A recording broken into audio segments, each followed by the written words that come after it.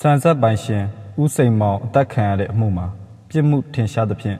တထေးကြီးဦးကံကောင်းကိုတေတံချမှတ်လိုက်သည်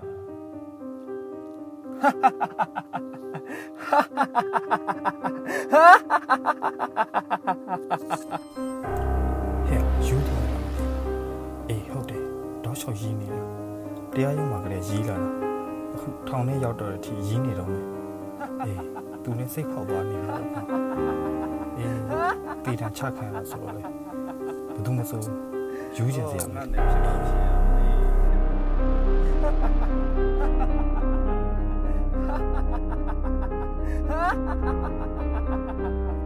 ဆရာကျိုးလိုက်တဲ့ကျင်းသားမှတ်306ကတောက်လျှောက်ရည်နေလို့စိတ်ကျမ်းမာရေးတစ်ချက်တော့လာစစ်ပေးပါအောင်ဆရာ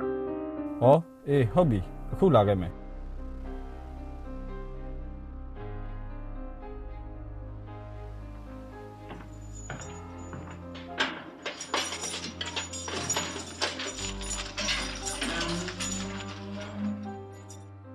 အဆင်ပြေလားဥက္ကကောဟုတ်ကဲ့လာပါထိုင်ပါဗျာခင်ဗျာနေကောင်းနေနော်ဟုတ်တယ်မဟုတ်လားဆရာကြီးကကျွန်တော်ယူနေထင်နေရမဟုတ်လားစိတ်ချပါကျွန်တော်မယူပါဘူးကို့အတွေးနဲ့ကိုရည်ကျင်နေလို့ရှိတာပါပြေးဗျာဥက္ကကောစိတ်မလျှော့ပါနဲ့အယူခံရက်ကကြီးရက်40ယူခံဝင်နေတော့ရက်တွေကလည်းတပုံကြီးလေပြီးတော့သမရာကြီးကိုတောင်အသနာခါစားတင်နိုင်သေးတာပဲမဟုတ်လားအားမလျှော့ပါနဲ့ကျွန်တော်ကုညီနိုင်တာရှိရင်လည်းပြောပါခုတော့မလို့သေးပါဘူးဗျာနောက်လို့တော့ပြောပါမယ်အေးဗျာဒါဆိုရင်လည်းကျုပ်သွားပါဦးမယ်ဟုတ်ကဲ့ကိုပိုင်ပါဗျာကျုပ်ကငွေ10သိန်းလောက်ချမ်းသာတဲ့နိုင်ငံကျော်တထေးကြီးဥက္ကံကောင်းပါဆန်ဆက်ပိုင်ရှင်ဦးစိန်မောင်တေဆုံးရတဲ့အမှုမှာအချောက်တိုက်တရားခံဘဝကိုရောက်ပြီးတည်တံချခံထားရတဲ့လူပေါ့မှန်တကယ်တော့ကျုပ်ကဦးစိန်မောင်မတတ်ခဲ့ဘူးဒါပေမဲ့လည်းတပ်သေးအထောက်ထားတွေကကျုပ်တတ်ပါတယ်လို့ညွှန်ပြနေကြတော့တည်တံပေးရုံမှာတပါတခြားမရှိတော့ဘူးလေ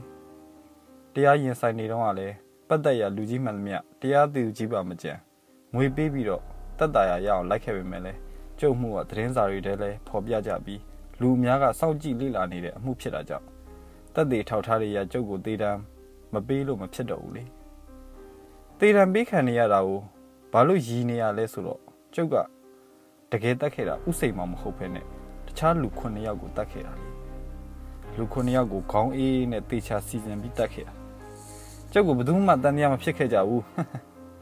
ကျုပ်တက်ခဲ့တဲ့လူ9ယောက်အတွက်ပြစ်ဒဏ်မပေးခံရဘဲနဲ့မတက်ခဲ့တဲ့လူ1ယောက်အတွက်တေတံပေးခံရတယ်ဆိုတော့ရည်စရာမကောင်းလားဗျာအခုလိုတေတံချခံထားပြီးကျိုးတိုက်ထဲမှာနေနေရပေမဲ့ငွေကြေးရဲ့အစွမ်းနဲ့အေးတက်တာနေရပါတယ် secret တွေအရက်တွေစားတောက်ဖွယ်တွေပြင်စာရေးဖို့ဖောင်လိန်စာအုပ်စပွဲအဆုံးရှိတယ်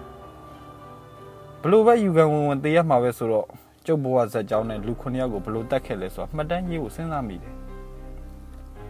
ကျုပ်ရဲ့ကံကြမ္မာကဘလောက်အလှည့်ပြောင်းများပြီးဘလောက်ရည်စရာကောင်းတယ်ဆိုတာသိရဖို့ကျုပ်အဖိုးဦးနကီရဲ့အကြောင်းကိုစပြောမှပြည့်စုံနိုင်မယ်အဖိုးဦးနကီအကြောင်းကိုပြောမယ်ဆိုရင်တော့အထက်မြန်မာပြည်တီဘောမင်းအုပ်ချုပ်စင်ကလေးကစပြောရမှာပဲကျုပ်ဘဝဘလို့အချိုးကွေနဲ့ကြုံခဲ့ရလဲနိုင်ငံကျော်တထေးကြီးဘလို့ဖြစ်လာခဲ့သလဲသွေးအေးအေးနဲ့လူ9ယောက်ကိုဘလို့ရက်ရက်ဆက်ဆက်တတ်ခဲ့လဲကျုပ်မှတ်တမ်းထဲမှာဆက်ကြည့်ကြတာပေါ့